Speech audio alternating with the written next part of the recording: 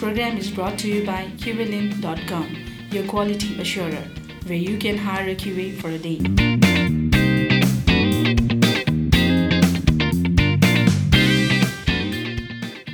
Hello and welcome to another episode of Susa Talk.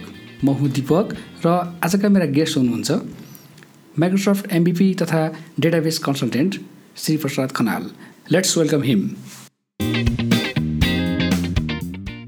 स्वागत छ हाम्रो पोडकास्टमा. ओके, धन्यवाद. सन्चै हुनुहुन्छ? सन्चै छु. सुरुवात गरौँ हजुरको परिचयबाट.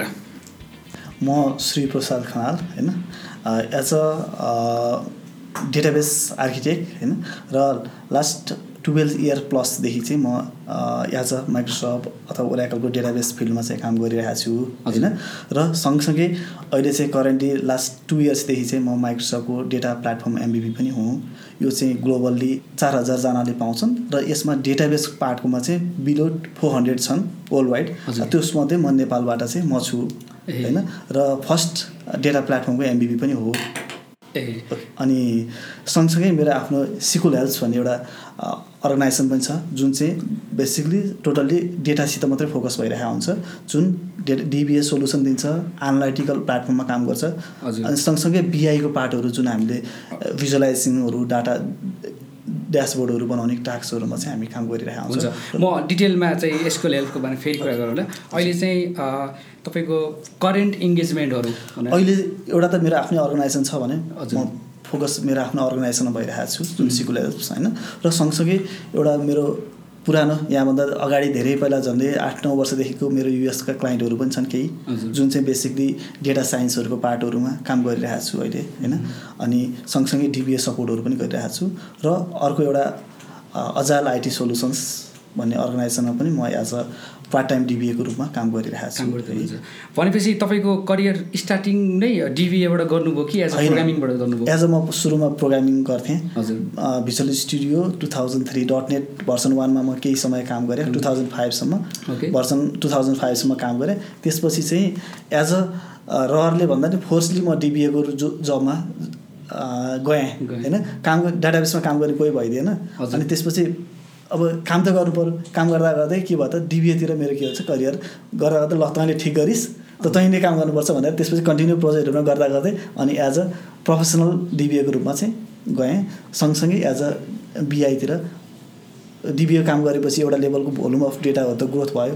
त्यसलाई कसरी हामीले एज अ एनालाइटिकल प्लेटफर्म लान सकिन्छ त भन्दा अनि BIहरूमा रिसर्च गर्दै गइयो होइन. ल यो BI भनेको त ठुलो डेटा भएपछि त हामीलाई त किनभने सोल्युसन मेकिङ रिजल्टहरू चाहियो होइन. एज अ एनालाइटिकल रिजल्ट चाहियो. मेरो आजको सेल्स कस्तो छ अथवा मेरो लास्ट 1 इयर्सको ट्रेनहरू कसरी गइरहेछ, त्यो खालको प्लेटफर्महरू खोज्न थाल्यो. अनि त्यसपछि ल यतातिर लागौँ भनेर सँगसँगै हामीले के गर्न थाल्यो त DBA प्लस BI को सपोर्ट अनि सोल्युसनहरू दिँदै गयो. अहिले हाम्रो सफ्टवेयर इन्डस्ट्रिजमा हेर्दाखेरि चाहिँ एज अ DBA को रोल पार्टिकुलरली दिएको हुन्न. एज अ डेभलपरलाई नै तपाईँको चाहिँ DBA को रोल गर्न दिएको हुन्छ. यसमा तपाईँको भनाइ के छ? किन DBA चाहिन्छ एउटा सफ्टवेयर कम्पनीमा भनौँ न? किन भन्दाखेरिमा यसमा के हुन्छ, एउटा डेभलपरमा के हुन्छ भन्दाखेरिमा उसलाई भोलि हाम्रो डेटाको ग्रोथ रेन्ज कहाँ पुग्छ भन्ने कुरा थाहा हुँदैन. किन भन्दा हामीले प्रोग्रामिङ गरेर आउँछ, आफ्नो बेस त गरेर आउँछौँ नि. हामीले त एउटा सिम्पल प्रोग्रामिङ ब्याकग्राउन्डबाट आइरहेको हुन्छौँ. ल मलाई प्रोग्रामिङ गर्दाखेरि यो कुरा भयो नि हुन्छ होला. फर इक्जाम्पल एउटा डेटा टाइप चाहिँ प्रपर हुँदैन होला.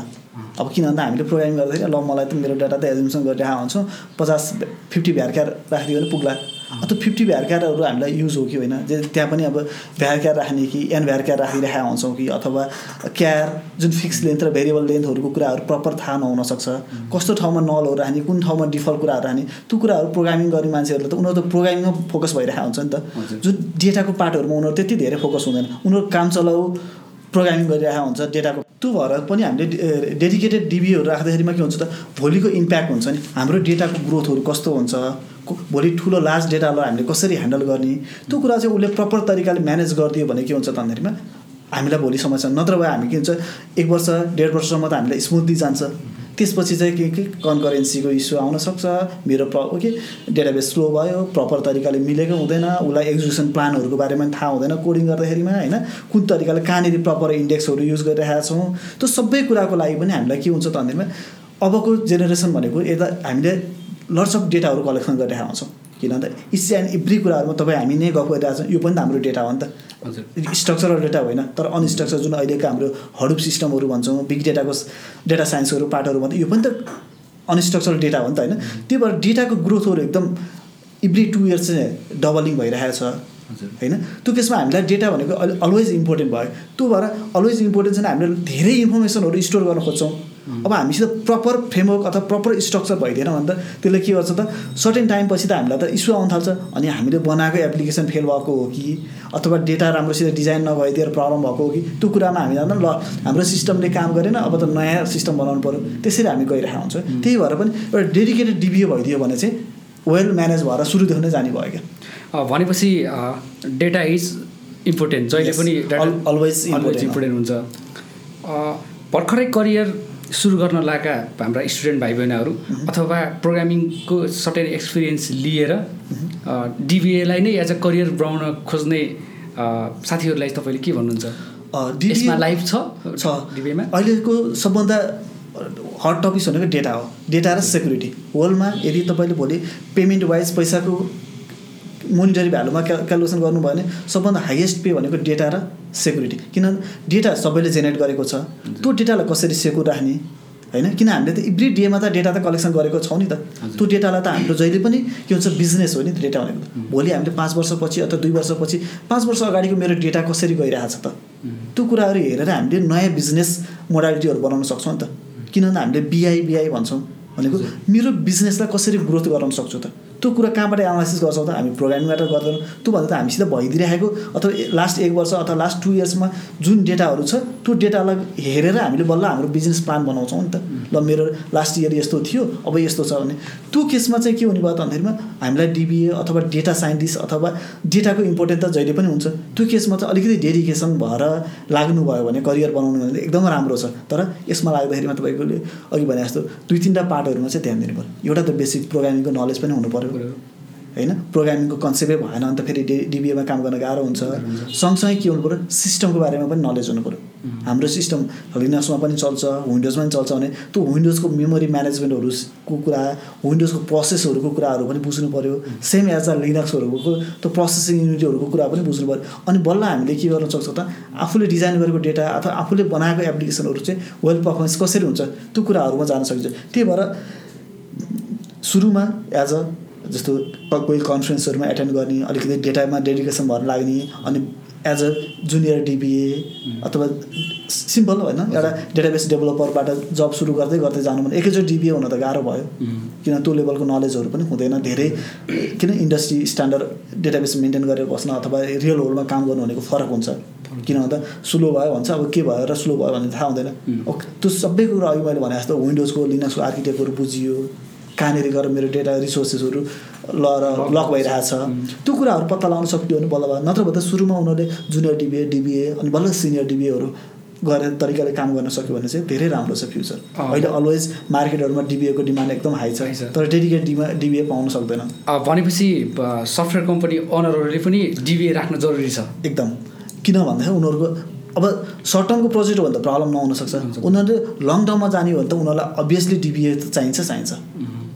अहिले तपाईँको अनुभवमा कस्तो पाउनुभएको छ मार्केटमा एज अ डिबिएको जबको रेसियो कुरा गर्दाखेरि as a out of 5 developer कति डिबिए हुन्छ अथवा के छ रेसियो डिबिए भर्सेस डेभलपरको? अब यसमा कस्तो हुन्छ भने अहिले त हाम्रो नर्मली नेपालतिरको ट्रेन्ड हेऱ्यो भने प्रोग्रामरले नै प्रोसिड्युरहरू बनाइदिने, टेबल डिजाइन गरिदिने सबै कुराहरू नै प्रोग्रामरहरूले गरिरहेको हुन्छ। त्यो केसमा डिबिएको जब के भनेर क्वेसन पनि आउँछ। एज अ प्रोग्रामर आफै डिबिए बनिरहेको छ, त्यो केसमा चाहिँ सबै कुराहरू एज अ हामीलाई चाहिने के सिक्युलको पार्ट अथवा ओराकलको पार्टहरूमा सबै कुरा डिबिएले अथवा डेटाबेस डेभलपरले नै गरिदियोस् भन्नेतिर जाने हो भने एज अ 5जना programmer equal to 1 DBA ratio त्यो मेन्टेन गर्यो भने चाहिँ इफेक्टिभ हुने भयो। किन सकेसम्म डेभलपरहरू प्रोग्रामरहरूलाई चाहिँ डेटाको पार्टमा टचै गर्न नपरोस्।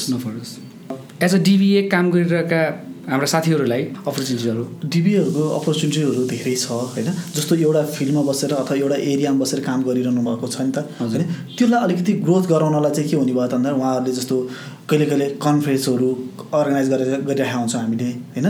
त्यस्तो अर्गनाइज कन्फरेन्सहरूमा आफूले भएको स्किलहरूलाई सेयर गर्ने होइन, अथवा एटलिस्ट वर्षमा 1-2 मिटअपहरूमा सके सेसन दिने नभए पनि एटेन्ड हुने हैन। काठमाडौँमा त्यस्तो मिटअपहरू केही छ? कुन कुन छ?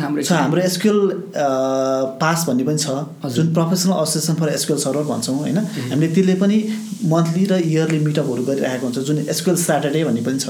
अर्को एसक्यूएल भर्चुअल च्याप्टर भन्ने पनि छ, जुन चाहिँ यहाँले भर्चुअल्ली एटेन्ड गर्न सक्नुहुन्छ। अनि त्यस्तै सिमिलर खालको चाहिँ वेब यिनीहरू धेरै चलिरहेको हुन्छ। माइक्रोसफ्टले पनि दिएको हुन्छ, ओराकलहरूले पनि दिएको हुन्छ हैन।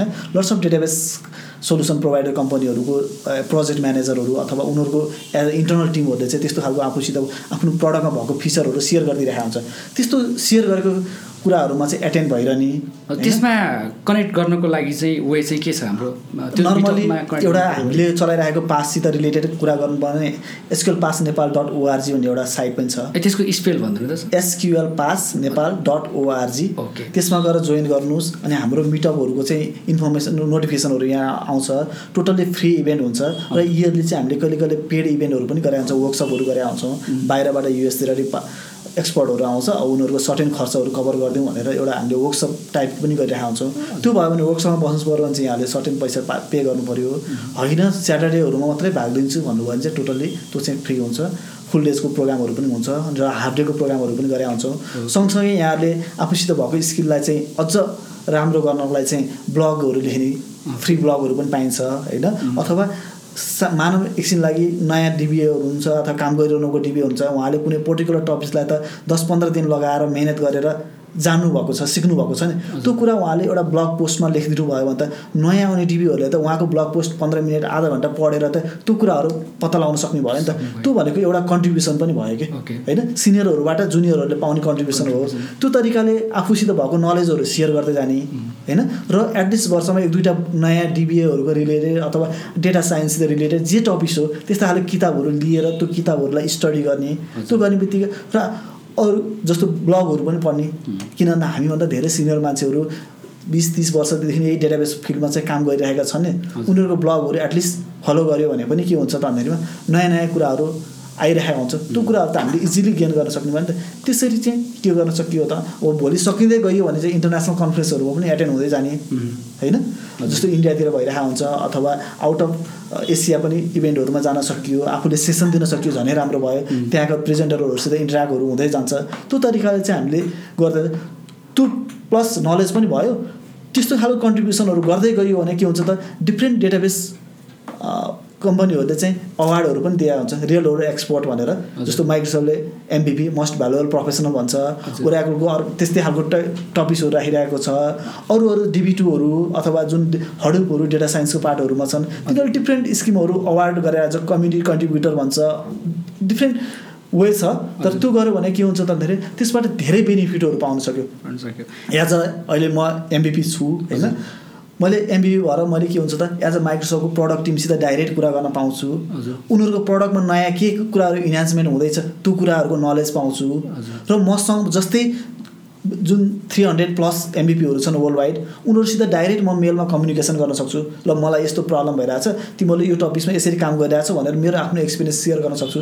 र त्यो बिचमा चाहिँ उनीहरू अलरेडी गरिरहेको छ, ए मैले यसरी गरिरहेको थिएँ तिमी यसरी गर, हुन्छ, सजिलो भयो नि त। अथवा उसले एउटा स्टेपहरू बताइदिन सक्छ, अथवा कुनै आर्टिकलहरूलाई उसले मलाई रेफरेन्स दिन सक्यो भने त मलाई सजिलो हुन्छ। त्यो भनेको हाम्रो के हुन्छ त बेनिफिट भयो। पैसाको फाइदा केही पनि हुँदैन, तर के हुनुभयो नलेजको फाइदा चाहिँ लट्स अफ पाइन्छ।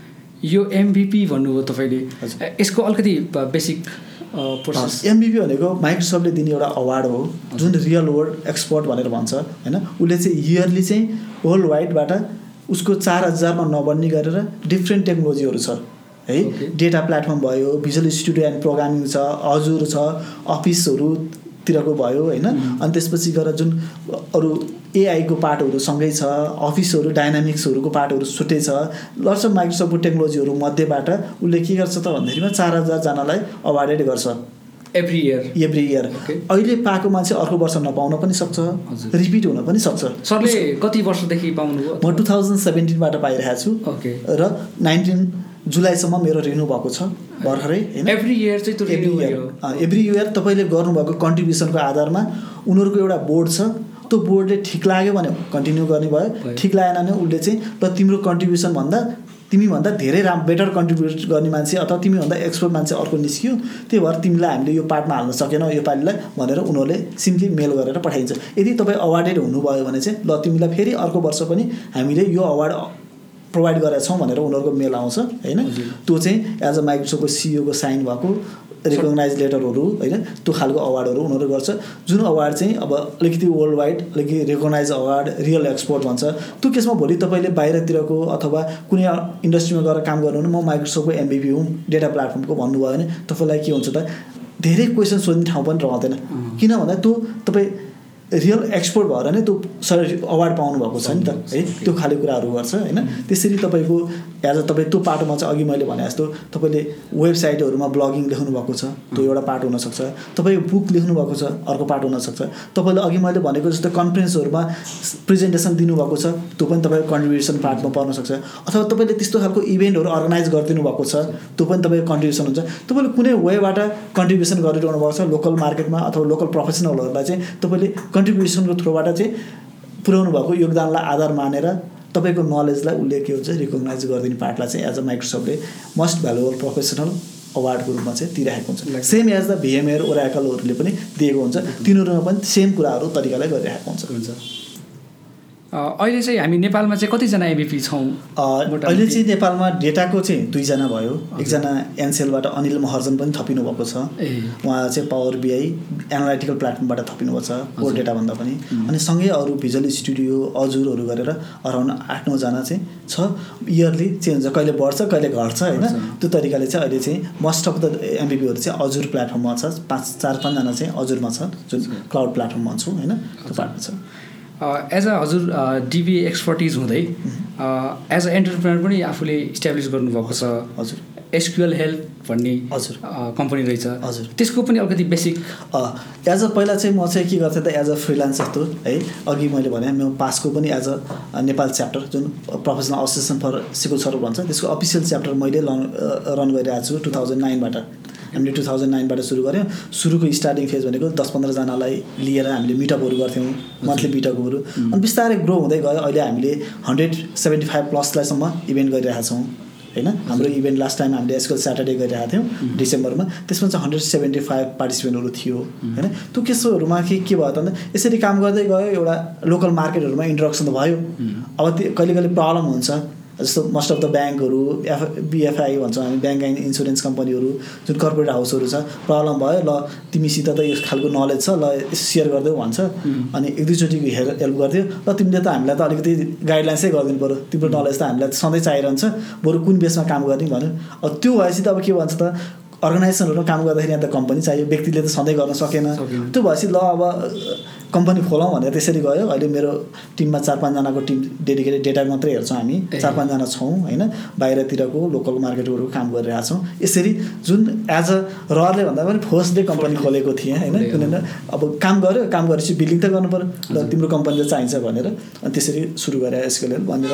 सँगसँगै अहिले हाम्रो टिमहरू बढ्दै गइरहेको छ बिस्तारै होइन, बिस्तारै मार्केट पनि बढाउँदैछौँ। हजुर भनेपछि यो हामी जति पनि काठमाडौँ अथवा नेपालमै एज अ स्टार्टअप काम गरिरहेका कम्पनीहरूले सर्ट टर्मलाई एज अ DBA चाहियो भने पनि हजुरलाई हामीले त्यो त्यसरी तपाईँलाई कुनै पर्टिकुलर पर मन्थ अथवा पर विक सर्टेन टाइमको लागि चाहिँ मलाई DBA सर्भिस चाहियो है भन्नुभयो, त्यो खालको कुरा नै हामीले डेटाबेस डेभलपमेन्ट DBA होइन, अरू मैले अघि भने BIहरू त्यस्तो खालको सोल्युसनहरू आउटसोर्सको रूपमा पनि हामीले युज गर्न सक्छौँ। यहाँहरूले डिमान्ड गरेको आवरको बेसमा प्रिपेड जस्तो खालको तरिका लगभगलाई अहिलेलाई 20 घन्टाको लागि म असाइन गर्छु भन्नु भने 20 घन्टाको पे गर्नुहोस्, हामी स्ट्यान्डर्ड रेट दिन्छौँ होइन।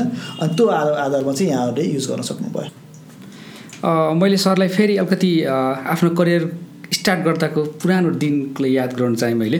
त्यो बेलामा के थियो यो IT इन्डस्ट्रिजमा अलिकति सेयर गरिदिनु न आफ्नो। धेरै गाह्रो थियो भाइ। मेरो होम टाउन भनेको त अझ चितवन थियो। चितवनमा कलेज भ्यायो, काठमाडौँ आयो होइन। काठमाडौँमा कोही चिनेको थिएन त्यतिखेर, आफूसित प्रपर स्किल पनि थिएन, एउटा एकाडेमी मात्रै थियो। एकाडेमीले त नर्मली यहाँको मार्केटमा थाहा थिएन। र अहिलेको जस्तो एकदम धेरै यस्तो आउटसोर्सिङ कम्पनीहरू प्रोग्रामिङ हाउसहरू पनि थिएन। सर्टेन मर्केन्टाइलहरू सर्टेन मात्रै थिए। अब त्यहाँनिर गएर जागिर खानु भनेको त एक्सपिरियन्स खोइ भन्ने खालको कुरा आउँथ्यो। त्यो एक्सपिरियन्स आफूसित थिएन। अब काठमाडौँमा स्ट्रगल त गर्नु पऱ्यो। अनि मेरो सुरुमा काठमाडौँको पार्ट भनेको काठमाडौँमा आएर चाहिँ मैले भनेको ट्रेनिङ गरेँ, एज अ ट्रेनर काम सुरु गरेँ। सुरुमा एज अ भनौँ न फर्स्ट एउटा ट्रेनिङ कम्पनीमा महिनाको 1600 रुपियाँमा स्टार्ट गरेँ होइन, किनभने उनीहरू 2टा क्लास मात्रै पढाइदिन्थेँ होइन। अनि त्यसरी गरेँ बिस्तारै बिस्तारै। त्यसपछि म के गरेँ त, अब एक्सपिरियन्स त छैन, एक्सपिरियन्स त बनाउनु पर्यो, सँगसँगै सर्टिफिकेसन पनि गर्नु पऱ्यो भनेर म प्रोफेसनल सर्टिफिकेसनहरूतिर पनि लागेँ। सँगसँगै पढाइरहेको छु, बाँकी भएको टाइममा चाहिँ मैले प्रिपेरेसनहरू इक्जाम प्रिपेरेसनहरू गरेँ। अनि मैले सिक्युल सर्भर 2000मा सर्टिफिकेसन गरेँ, same as the visual studio. भर्खर फ्रेमवर्क 1 आइरहेको थियो .NET मा म MCST भन्थ्यो त्यतिखेर, अनि त्यतिखेर त्यो गरेँ। त्यसपछि बल्ल मलाई एज अ डेभलपरको रूपमा चाहिँ अथवा एज अ DBA को मार्केट चाहिँ त्यहाँबाट बल्ल मेरो स्टार्ट गरेको, करियर सुरु गरेको। नत्र भए त त्यहाँभन्दा सुरुमा त मेरो एक्सपिरियन्स त केही पनि थिएन, यहीँको कलेज पढाए पनि थिइनँ म होइन, आउट अफ भ्यालीको कलेज पढाएको थिएँ। अनि त्यहाँ कलेजहरूमा सफिसियन्ट खालको राम्रो रिसोर्सहरू पाउँदैन थियो। अनि एज अ हामी एकाडेमिक भएर पढाएको थियौँ, थ्योरिकल कुराहरू मात्रै पढियो, प्र्याक्टिकल त हामीसित केही पनि हुँदैन थियो। अनि आएर सोध्यो, त्यस्तो धेरै छैन। अनि सिकाउने सिनियरहरू पनि त्यस्तो धेरै, त्यो बेलामा त सिकाउने मान्छे पनि त्यति हुँदैन थिए होइन। अहिलेको जस्तो इन्टर्नसिपको चलन थिएन।